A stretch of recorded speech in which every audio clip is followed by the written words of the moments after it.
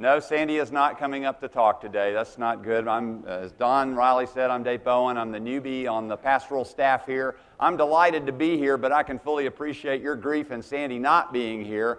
So let's just get the ground rules really clear from the beginning. My job is to teach this morning from 1 Samuel 31 and 2 Samuel 1 on a man's grief. Your job is to listen. If you finish your job before I finish my job, you're free to leave at any point.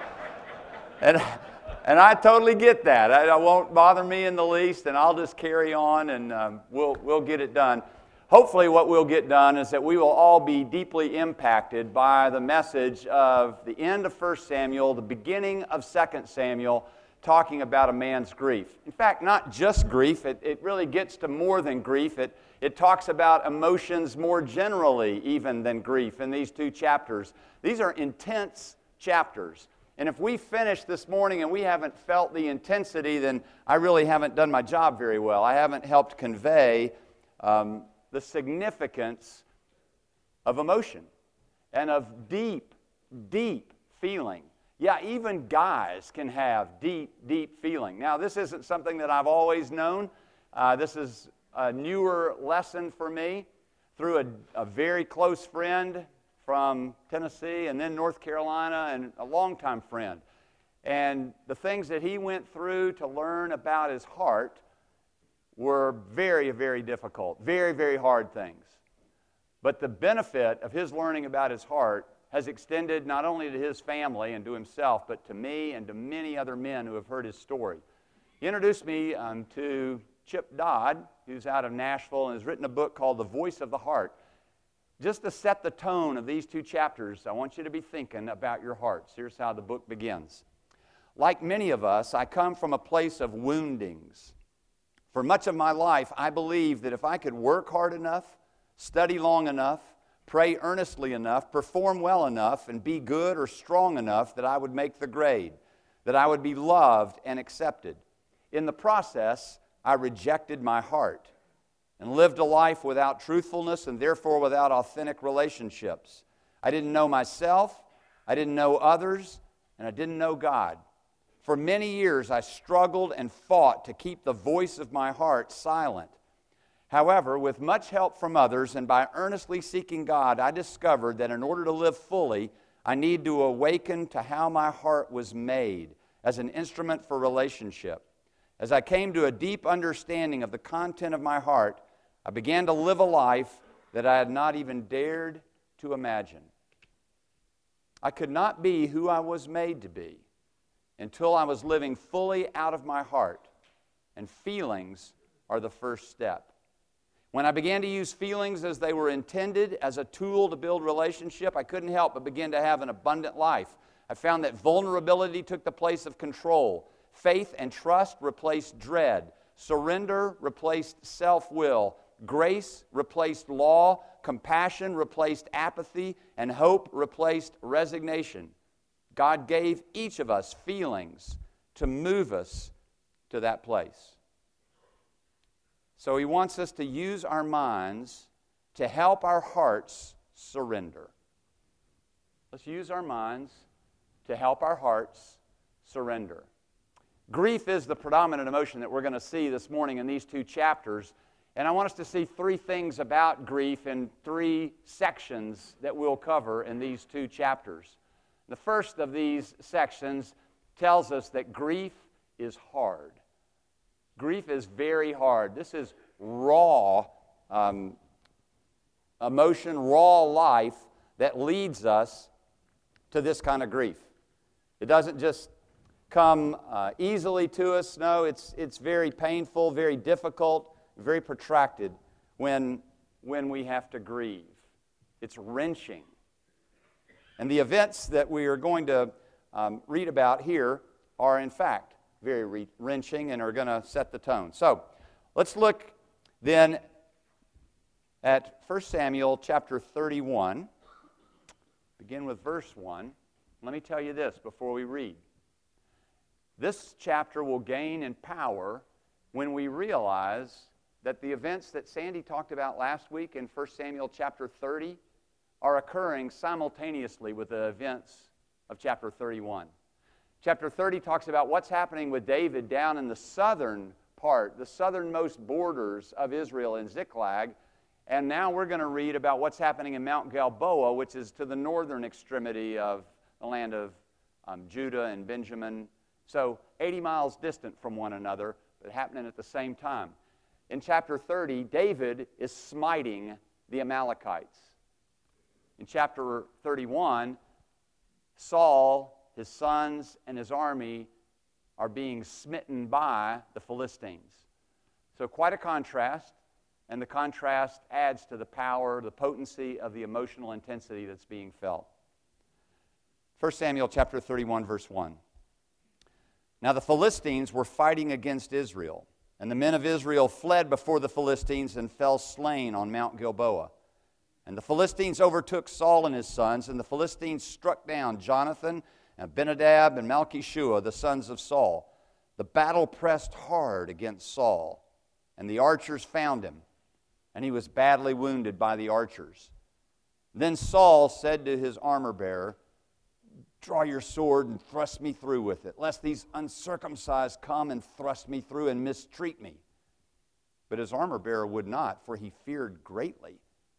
Therefore Saul took his own sword and fell upon it. And when his armor-bearer saw that Saul was dead, he also fell upon his sword and died with him. Thus Saul died, and his 3 sons and his armor-bearer, and all his men on the same day together.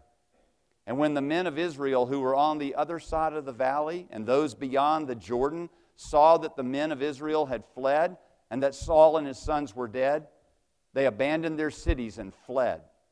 And the Philistines came and lived in them. Grief's hard. Look what it takes to elicit grief in people to see these kinds of losses, staggering losses of life and limb that are going on Mount Gilboa in this battle against a hated and feared enemy. And it's understandable that there would be grief, but grief at what price? Grief is hard when 2 conditions are met, describing the 2 conditions of the 2 parts of this first section. Did that totally confuse you? In 2 parts, first section, where are we here? We're still talking about grief is hard in 1 Samuel 31. We're going to do it in 2 sections. Verses 1 through 7, grief is hard when the enemies of the Lord are winning. We struggle with that. Good grief. When the enemies of the Lord win, that's just painful. Painful to see the other team win. I moved here recently from North Carolina, and we lived in Chapel Hill for the first 10 years we were there. Then we lived in Durham, so we could feel good about both teams, UNC and Duke, but our kids don't. Our kids are true Tar Heel fans. They hate Duke. In fact, there's a book that's really a very good book. It's interesting, about a whole lot more than basketball, written by a very skillful writer in New York City who grew up in Chapel Hill. The title of the book is "To Hate Like This is to Be Happy Forever."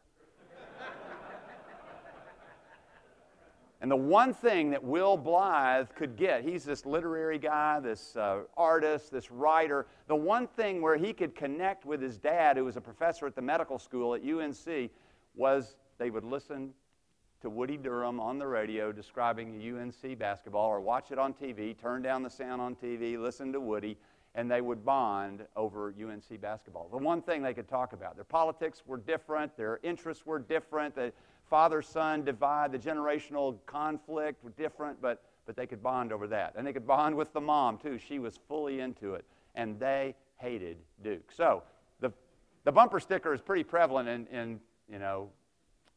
there in Chapel Hill, that it's a good day when Carolina wins and Duke loses. And if Carolina can't win, then Duke better not win. You got to have Duke lose, too, because you just hate it. All right, so a little glimpse for those of you that are Mississippi State, Alabama, Auburn, Yankees, Red Sox, Duke, UNC. It is hard. Yeah, Vandy, right. I went to Vanderbilt. I'm not saying anything too bad, but I'm trying to think. Who would be the rival there? Oh, well. Anyway.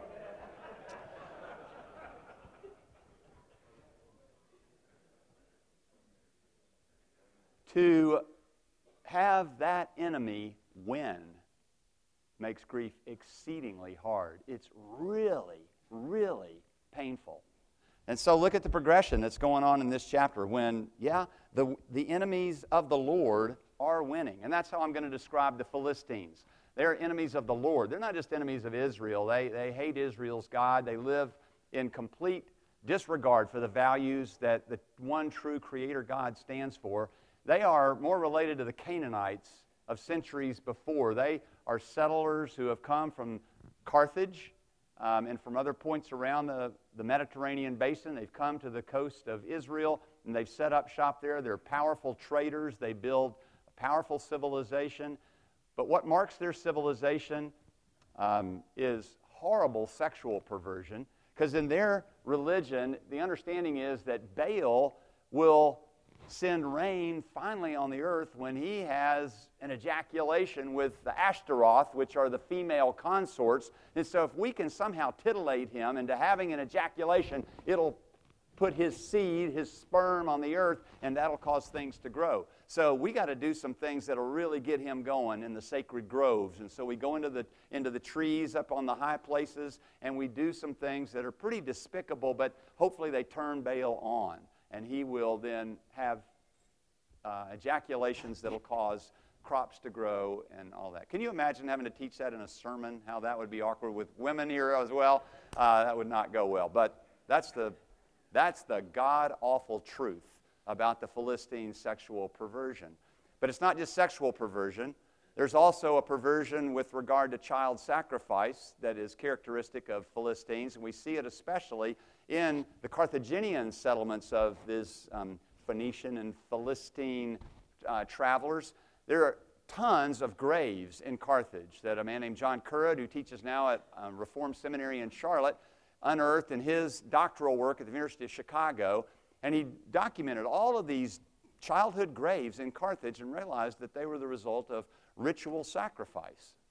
And what the ritual sacrifice would be is there would be this big burning furnace of an image of Baal, and the fire would be within the belly, and the hands were held out like this, and you'd put the child on the hands and pull the lever, and the gaping mouth would just absorb the children in the hope that maybe Baal would be kind to us, give us what we desire because we're giving something valuable to him. We're sacrificing our children in the fire. Now, you'll know from reading later in the Old Testament after 1 Samuel that Israel began to adopt that practice as they began to worship Baal and the Ashtaroth, and unbelievable. And because of that kind of imitation of the nations round about, God spewed them out of his mouth and caused them to go into exile out of the land. But until then, just recognize the enemies of the Lord are triumphing here. And that helps us then make the connection. You know, we don't know many Philistines today. We don't have relationships. There's not a Philistine living next door to you.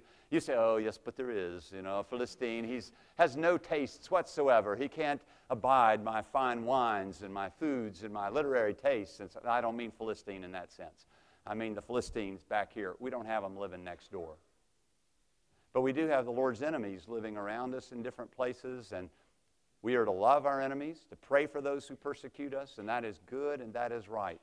But it's painful to us when the enemies of the Lord win, when that which is good is trampled in the dirt and bad prevails, when truth is on the scaffold and injustice is on the throne. That just drives us nuts and causes us to grieve, and that grief is very hard. It's very hard when the enemies of the Lord triumph. Well, that's exactly what's being laid out here. Philistines are fighting against Israel, and the men of Israel fled before the Philistines. That's just not right. The men of Israel, valiant, strong, and brave, are fleeing against these uncircumcised Philistines? How can that be? They're fighting against Saul's sons in verse 2. The Philistines overtook Saul and his sons. Philistines struck down 3 of his 4 sons. The fourth, Ishbosheth, who will figure in 2 Samuel as David's rival to becoming the true king, isn't there for whatever reason. We don't know why. We don't know how he avoided the battle, or if he was at the battle, how he avoided being killed. But for whatever reason, 1 son escapes. 3 sons, however, do not escape, and they go down with their dad. And then, when we come to verse 3 and verse 7, we find out that the whole Israelite army goes down. The battle pressed hard against Saul. The archers found him. He was badly wounded by the archers. I'm probably the only one, well, maybe some others of you remember in The Lord of the Rings, in the first installment of that movie, or maybe in the book too, where this super million-dollar orc, is shooting Boromir, and he slices him, several times with arrows, and he's just sitting there, and he's ready to go down. Looks like he's going to die from the arrows, but he's going to have to finish him off, and then Aragorn comes out of nowhere and chops the head off of that horrible orc, and so that's a good ending in a way, but then he does die. But picture that scene of he's been shot by the archers. He's not going anywhere. He can't get up and run at this point. Saul's been shot through, and the arrows are still in him, but he's still standing and still trying to fight, but he's worried that he won't be able to fight him off, and it's not a pretty scene. And so Saul is going to go down here. Not only all Israel, not only his sons, but he's going to go down. He sees himself in this condition. He says to his armor bearer, hey, run me through, lest these uncircumcised come and thrust me through and mistreat me, abuse me, torture me, do awful things to me. I've already described for you what kind of people the Philistines are. It's not a stretch at all to think what they might do to the leader of Israel to show their utter dominance over Israel. They would have abused him. Maybe they would have done to him what they did to Samson earlier, gouge out his eyes and make him their slave. Maybe not just gouge out his eyes, maybe, you call us uncircumcised, well, here's some stuff we'll do to you to show you what it's like to be really circumcised the whole way, or who knows. Saul's mind can go there, and he doesn't want that. He run me through, armor bearer. But the armor bearer, who had to be very loyal and very brave in ancient Israel, and we've seen an armor bearer already do great things in chapter 14 with Jonathan and his armor bearer, and how that armor bearer stood right by Jonathan. Even though he didn't have a weapon, he was, I am with you. I'll do whatever you say, Jonathan. And they won a great victory in chapter 14. 2 chapters later, who is Saul's armor bearer but David himself? And now David's not with him, and his own armor bearer won't do what he says because he's asking him to do something wrong, to take his life. And the armor bearer won't lift up his hand against the Lord's anointed. He says, no, I can't do that, sire. I can't kill the Lord's anointed. I can't kill you, my king. I've pledged my loyalty to you. I cannot kill you. And so Saul then falls on his own sword because he's desperate. First he has the wounds of the archer. Then he has his fears. Gosh, what are they going to do to me? And then after his fears, he's got desperation. Kill me. Run me through. And then after his desperation, we see the fallout. What happens because Saul takes his own life here? Verse 5. When his armor bearer saw that Saul was dead, he also fell upon his sword and died with him. Saul died, his 3 sons, his armor bearer, and all his men on the same day together. And then further fallout, when the men on the other side of the valley and those who were beyond the Jordan River, which is pretty close by, and they're up on the mountains around Gilboa, on the other side of the valley, away from the fighting, but still able to see the military movements, when they see Saul and his forces fleeing up the mountain to try to get away from the Philistines and find that they're being overtaken, and now they're all slaughtered, then the rest of them flee and run away. I'm not saying that Saul is ultimately responsible for the death of his armor bearer and for the fleeing of all of these other soldiers in Israel. But there is a sense in which he is, and a sense in which any of us who has ever been tempted to take his own life needs to think very carefully that there will be unintended consequences of that decision. I have the deepest sympathy for Saul here in choosing to take his own life. It wouldn't be that much unlike a guy taking a cyanide pill when he's caught behind enemy lines in a horrible war and he knows they're going to torture him to get information, and he just takes his life to kill himself. And maybe that's even the right thing to do in a situation like that. That's a hard call. I'm not going to sit in judgment on somebody who's been through a circumstance of that magnitude. But I will say that my inclination is in another direction, that I should not lift my hand against the Lord's, okay, maybe not anointed, but the Lord's created. You and I are created in the image of God. We have inherent worth and dignity by God's action in our lives. We bear His imprimatur. And therefore, for us to take our own lives, to deface the temple of the Holy Spirit, would be a great wrong. And therefore, I ought not to go that route. There will be consequences. You know, George Bailey has shown the consequences in It's a Wonderful Life, the great Christmas movie that a lot of us watch every year. What would it have been like if you had never lived? Saul, what would it have been like if you hadn't taken your own life? I don't know exactly, but at least I know that he wouldn't have taken, in fact, the cowardly way out. I don't want these uncircumcised, these totally uncivilized, these people without any fear of the Lord to get a hold of me, because who knows what they'll do to me. And it was that fear that drove him to the desperate act of taking his own life. Now, again, I don't want us to sit in judgment on Saul exactly at this point, but I do want to pause for a moment of application for all of us.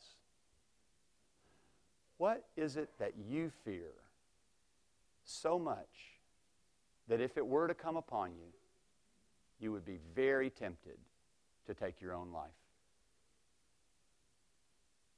What is it that you fear that much?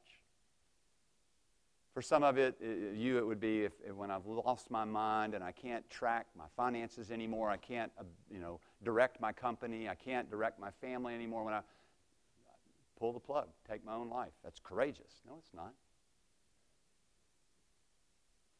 For others of you, it's, well, if I can't have my vigor and my strength, if I can't walk on my own anymore, if I can't go out and conquer the world as I have in my youth, then life's not worth living anymore. Take me away. If I lose all my money in the stock market, it all goes down, this deal goes bad, I'm jumping out the window. It's over. I'm done. I'm killed. I cannot face my wife. I can't face my kids. I'm done. I'm out of here if that circumstance happens to me. What would it be for you? That thought, that window into your own heart, into your own soul could be very valuable to you today, because that will help you do what the Apostle John tells us to do in the New Testament. My brothers, keep yourself from idols. There's an idol.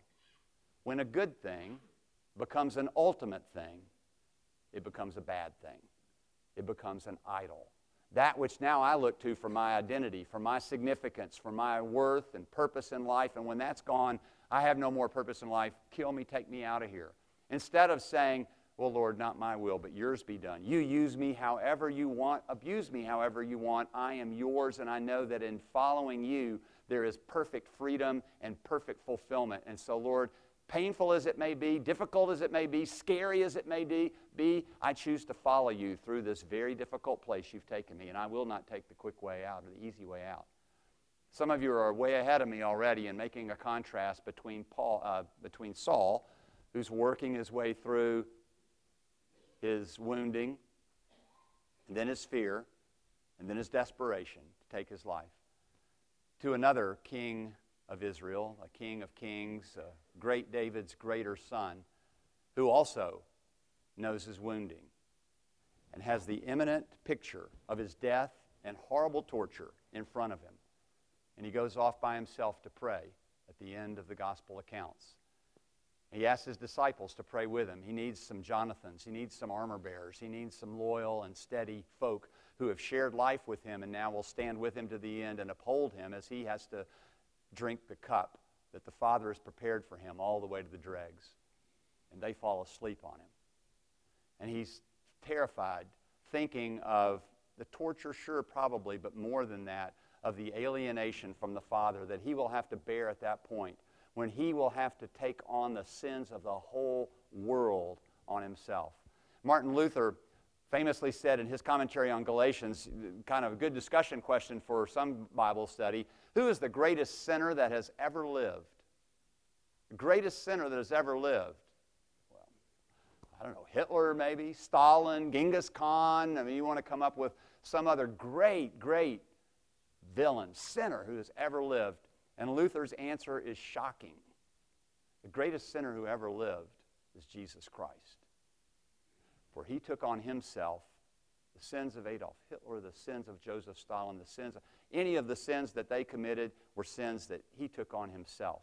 Not necessarily them personally, but no sin can be conceived that Jesus didn't take upon himself. And so horrendous was his sinful nature at that particular point in time when he hung on the cross that he cries out in agony and dereliction, my God, why have you forsaken me? His despair was greater than anyone's despair, but he did not shrink back from it. He drank to the dregs the cup that was prepared for him. He didn't want it. He asked that God would take it away. Lord, if there's any way, take it away. And he went away again and asked the same thing a second time. He went away again and asked the same thing a third time. His friends are asleep. He's abandoned. He said, Lord, if there's any other way, take this cup from me. And the answer was clear. There is no other way.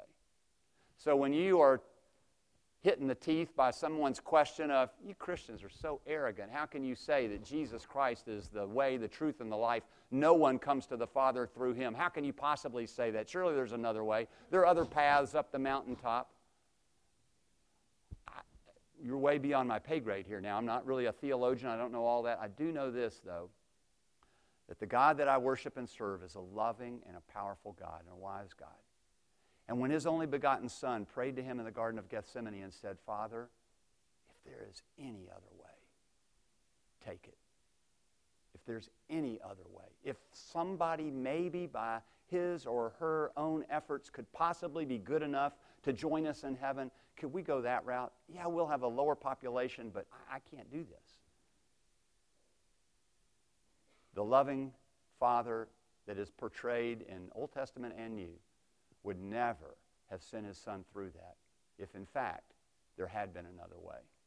There wasn't. The contrast between Saul facing death and our Lord Jesus facing death is very great. And hallelujah, what a Savior. Yeah, it's a downer to start our time together this morning, early in the morning, with O sacred head now wounded, with grief and shame weighed down. But it's appropriate for us to be there. Again, to ramp up the emotional intensity and to recognize what we're facing as we look at this picture of Saul's demise and get just a glimpse, by way of contrast, with the demise of great David's even greater son. Grief is hard when the enemies of the Lord are winning. Grief is even harder when the enemies of the Lord triumph. It's not just that they won. No, it's worse than that. They get to celebrate. It's a great contrast with 1 Samuel 17 when David defeated Goliath. Now we see the same thing happening, but now it's not the Israelites who are rejoicing. The Israelite women who are singing that Saul has slain his thousands and David his 10,000s. The head of Goliath isn't being paraded through the settlements of Israel. No, it's the head of Saul that's being paraded through the Philistine camp. Their women are cheering. And it's just really, really difficult. Verse 8.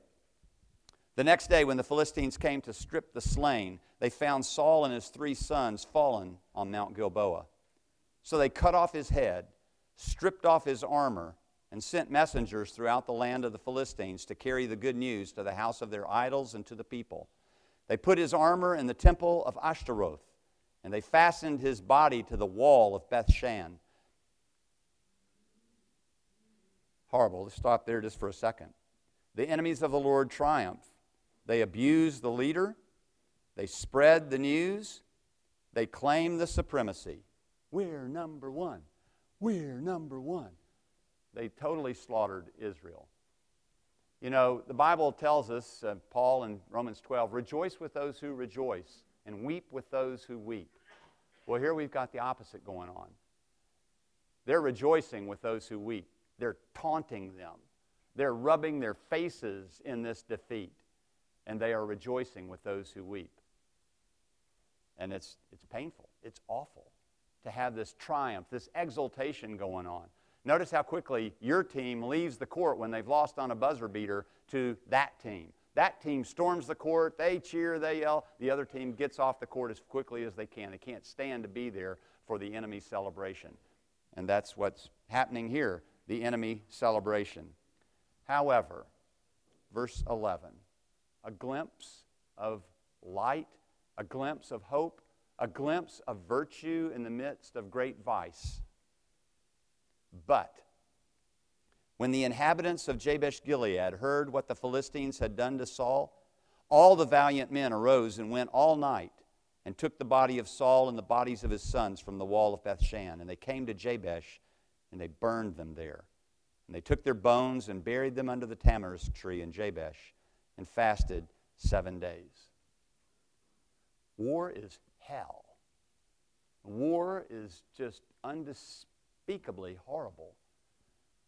And post-traumatic stress disorders abound from people coming back from war, whether it's World War II, the Korean War, or all of the many wars that this country has been involved in since then, in one way or another, right up until the present. War is hell. But we all also know that there's something about war that brings out not only the worst in human beings, but also the greatest and the best. In this little glimpse from the last three verses of this chapter, we get a reminder that Saul wasn't all bad. He wasn't always selfish, narcissistic. He wasn't always just looking out for himself. He wasn't always saying, my will be done, not thy will be done, as he did at the end. No, early on, he had done what God had raised him up to do, and that was to lead Israel to victory over the Philistines. And he had done that. And not just the Philistines, but others in the land. And he had this deal with Israelite town of Jabesh-Gilead, who was being threatened by the Ammonites back in 1 Samuel chapter 11. And Saul marched all night to get to Jabesh-Gilead to protect them and to liberate them from the Ammonites. It was a great victory, a great victory. Well, now it's many years later, decades later. And there's one group in Israel that will never forget Saul, the heroic leader, the man a head taller than anybody else in the entire country, the one who did rescue them from the hand of the Ammonites and the Philistines and others, and that was the people of Jabesh-Gilead. So when they heard, and they're 12 miles away from Mount Gilboa, they hear that at Bethshan, the headless body of Saul is being displayed on the wall for all to see as we triumph over our enemy. We mock. He saved others. He can't save himself. Oh yeah, we remember that mocking also in the haunting words of How Deep the Father's Love for Us, that great modern hymn. Ashamed, I hear my mocking voice call out among the scoffers. Well, they're mocking, abusing the body of the leader of Israel.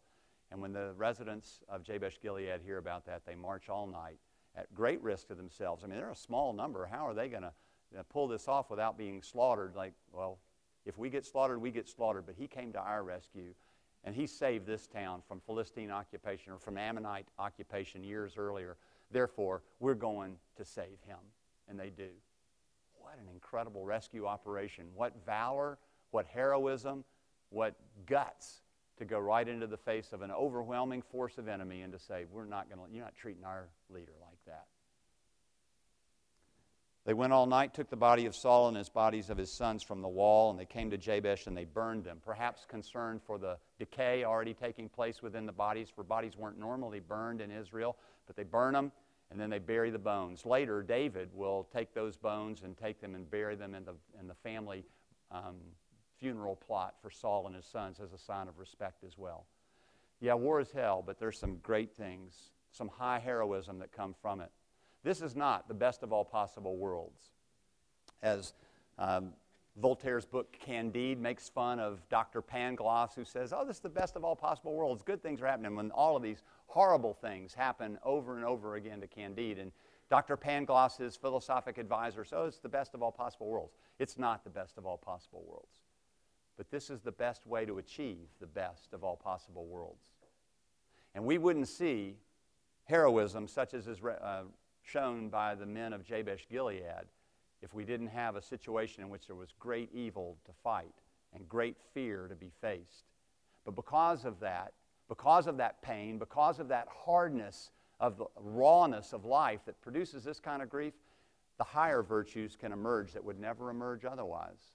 So we have to trust God knows what he's doing, even in allowing evil in the world that he created, because from it, he will create a world in which there are people with the patience of Job, the perseverance of Job, with the compassion of the Lord Jesus, who learned obedience through the things that he suffered, according to Hebrews 5:8.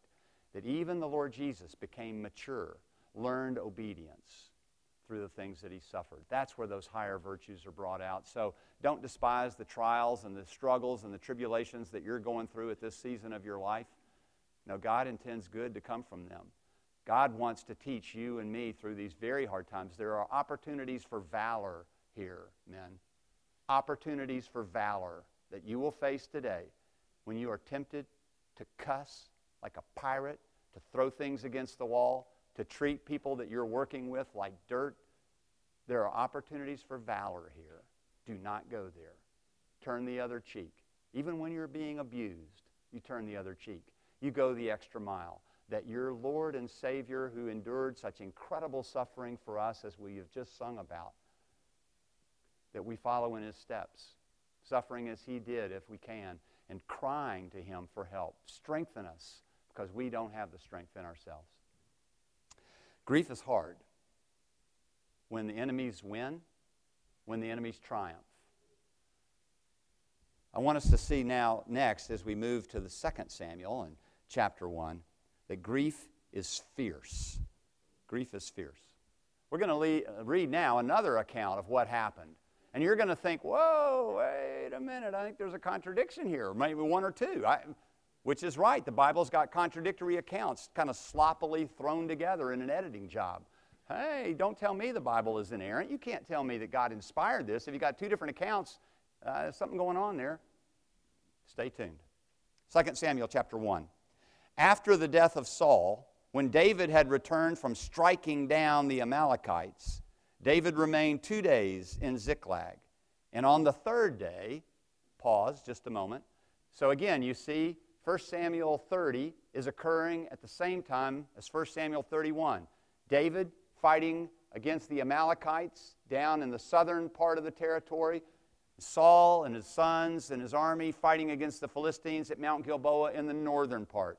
It's 80 miles between the two. It takes about 3 days for that messenger from the battlefield at Mount Gilboa in the north to make it down to the south at Ziklag.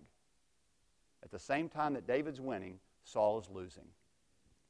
On the third day, behold, a man came from Saul's camp with his clothes torn and dirt on his head.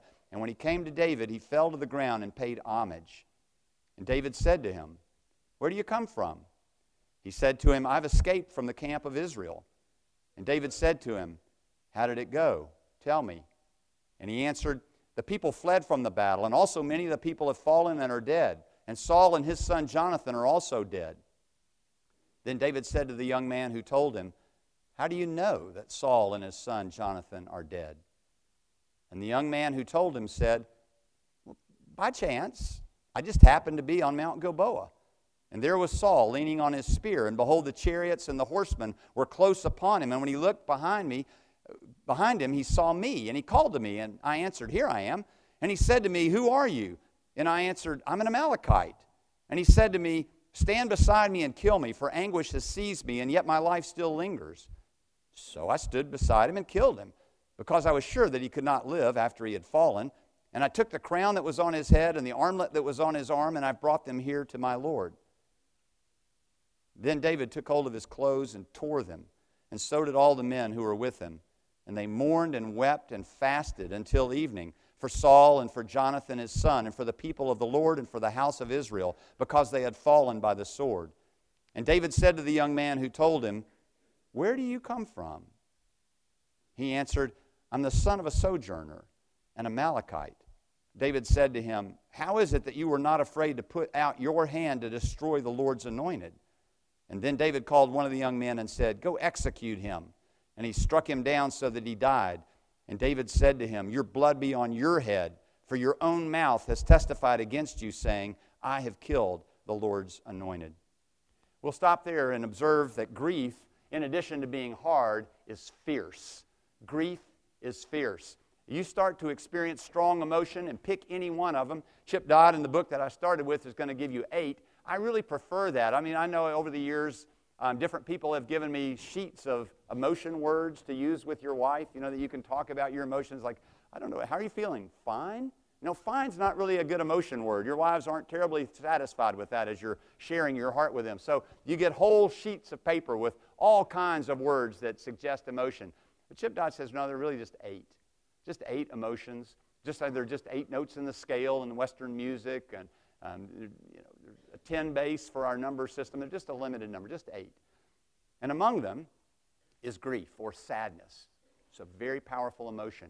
But when you get one emotion operating, all the rest of the emotions are heightened. We're all feeling it pretty dear. So you've been afraid sometime. You heard a noise in your house. You weren't sure what it was. Something seemed awry. You were walking out with a baseball bat knowing not what you're going to find, and you're ready to, you've got the adrenaline flowing, and all of a sudden, your wife says, honey, will you come in? What? You yell. You're just mad because you're scared. Well, it's not the way you ought to talk to your wife, but you're ramped up. Well, here the emotion is ramped up, and David is fierce. He's been eager to hear how this battle went. Sandy told us last time how he got out of having to go to war against Israel. I mean, it would have been a horrible thing as he's trying to pull off this charade of being a loyal Philistine to the king down there. No, he can't pull that off, and God providentially helps him escape from that dilemma. And then he goes back and finds Ziklag taken by the Amalekites. But is he interested in how that battle went? Of course he is. Is he concerned for his good friend Jonathan? Of course he is. And for Saul? And so here comes somebody with dirt on his head, his clothes torn, obviously with bad news, coming from the battlefield, and he goes, what's going on? How'd it go? He asks 5 questions, and his ferocity is seen in the interrogation that he gives this young man.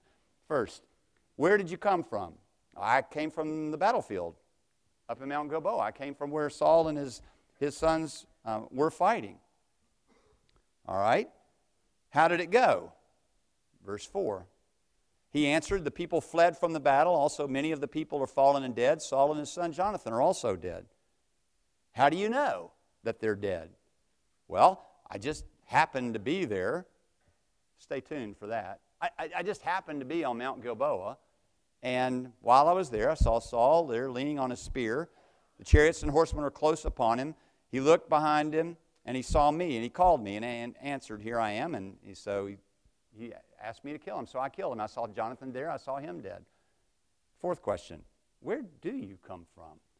Verse 13. He's already told you that I'm the son of a sojourner. I take that personally, having the Sojourners CC as my congregational community at Second Presbyterian Church. That is not the sojourners for which we are named in the Sojourner CC. He's not a sojourner in that way, but he's an Amalekite. There's some real irony there with an Amalekite. Because in 1 Samuel chapter 15, Saul was sent by the Lord on a mission to wipe out the Amalekites because of their historic hatred for Israel and how they didn't help them at all at the time of the Exodus, but they fought against them when they were vulnerable and weak and didn't have military experience. And so God says it's time to pay back the Amalekites for their sorry value system and for the way in which they have oppressed my people from the beginning. And Saul doesn't carry out the mission completely. And he is rejected as king at that point. Samuel comes to Saul and says, why didn't you do what God commanded? He told you to wipe them all out. And he said, well, I wiped out most of them, but I kept a lot of the sheep to offer as sacrifices to the Lord. Isn't that good? Aren't I being a good religious king? And Samuel says, to obey is better than sacrifice, and to heed is better than the fat of rams. You've lost your kingship because you didn't obey the Lord your God. Because you didn't triumph over the Amalekites, he doesn't tell him this, but isn't it interesting? At the end of your life, you're going to be under the feet of an Amalekite. Now, the question is this Amalekite telling the truth? Because if he is, then we do have a contradiction between the last chapter of 1 Samuel and the first chapter of 2 Samuel. I have every indication to think he's not telling the truth. This guy is like another scumbag that we know from a relatively recent movie called Thénardier. Thénardier in Les Mis, who goes around to rob the dead in the great revolution that arises. He's not on either side. He's just there to pick the pockets of the dead people to see if there's anything of value there. He is scum. We recently were broken into in our house, and my daughter, I'm proud of her in one sense, but I wasn't saying amen in another sense. She's praying for the people that robbed us and just thinking, maybe they needed bread. Maybe they needed to make something. Maybe it's Jean Valjean And, we need to have mercy and pity. And I'm thinking, that's not Jean Valjean who robbed us. That's Thénardier who robbed us. You ought to get it. The next day, I was putting up some silverware, which they didn't take, silver. It was interesting. I was washing it and putting it away, and I put it away and opened the silver cabinet where it is, and I saw a note in there that my wife had written, unbeknownst to me. She didn't tell me about this, and the note simply says, if you steal this silver, please watch Les Mis. And this I didn't know. She then bought a DVD of Les Mis and put it in the silver cabinet. Please watch this and know that your soul has been purchased for God if you steal this silverware. So,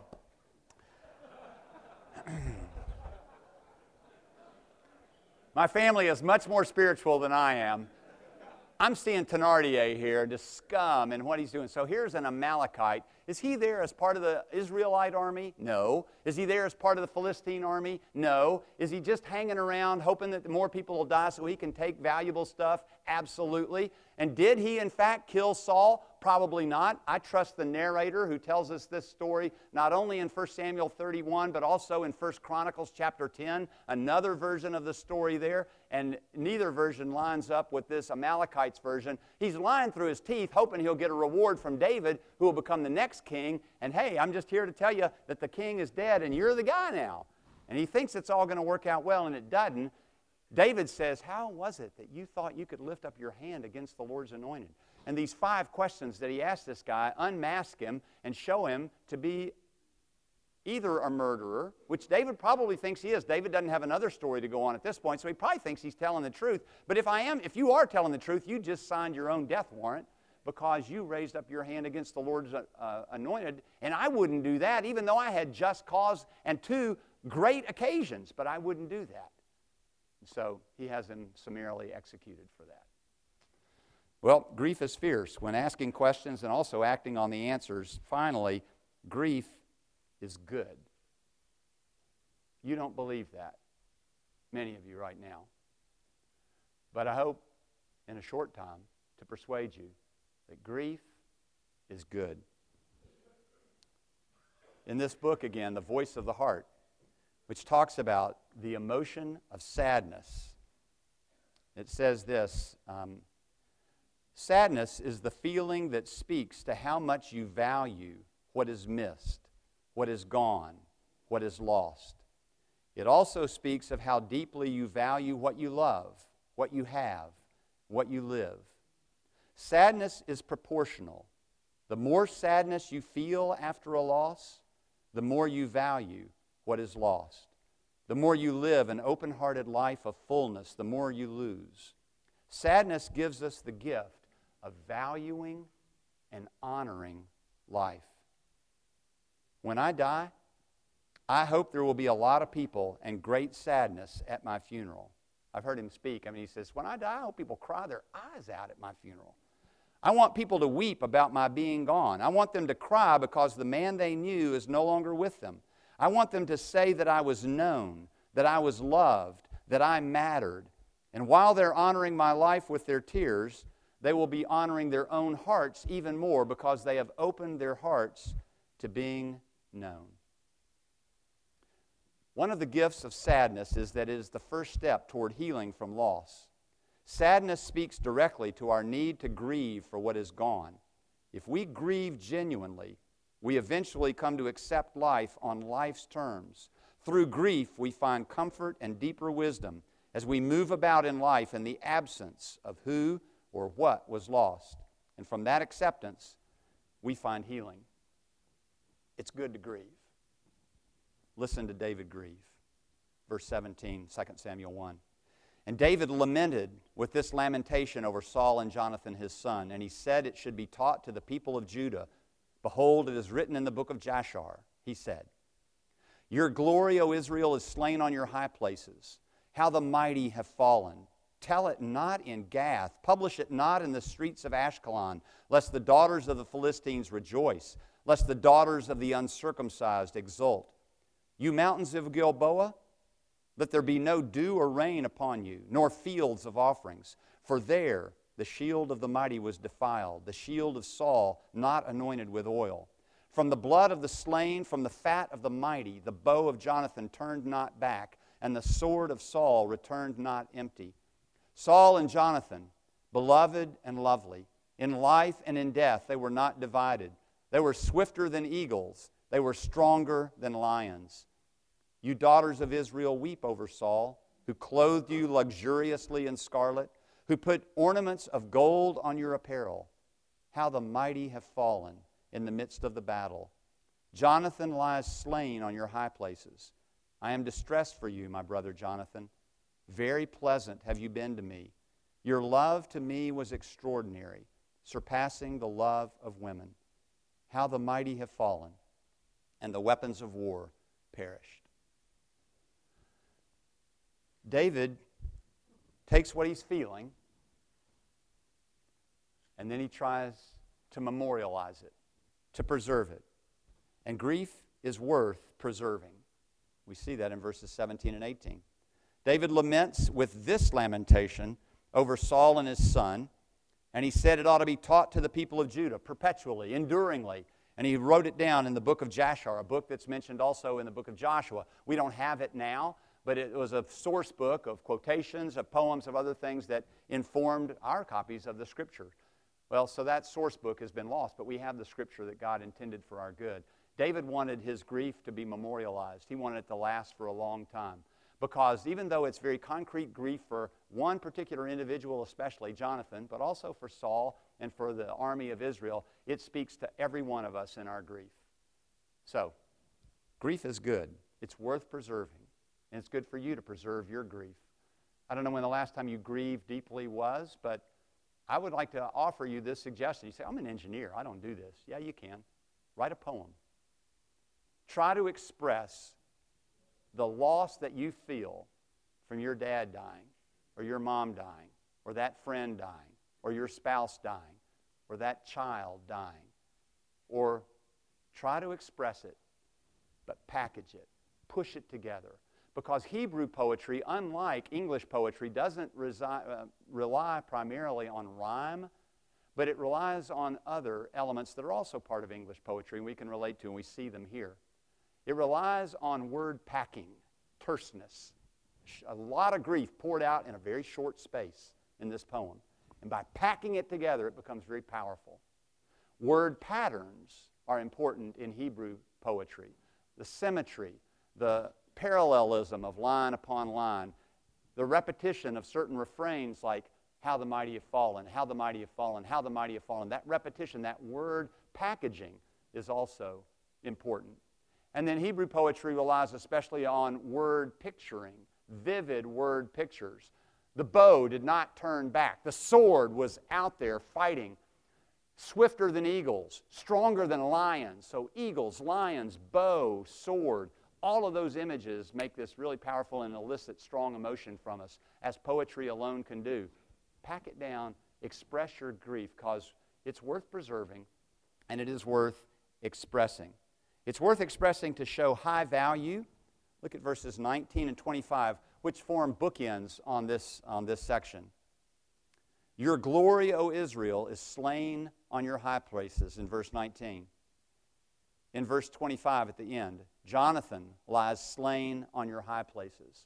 It's quite possible, as commentaries say, that your glory could also be translated gazelle, same word in Hebrew, and it could be a reference to Jonathan in both places. He's unnamed in verse 19, he's named in verse 25. But those are bookends to this poem.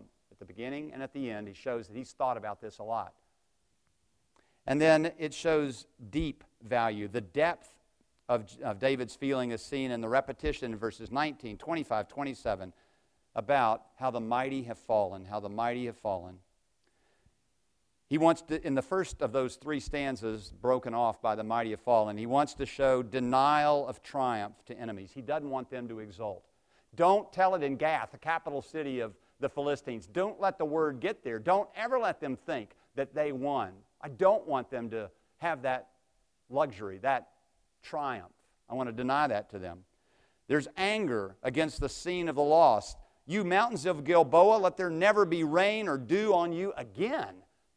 Fig tree, may you never bear fruit again, Jesus says in the New Testament. We see that there's this strong emotion taken out against an inanimate object, but it really speaks to us that all of a sudden he's personified this mountain. And then sadness about the loss is expressed in the last stanza, 26 and 27. Jonathan, I am distressed for you, my brother.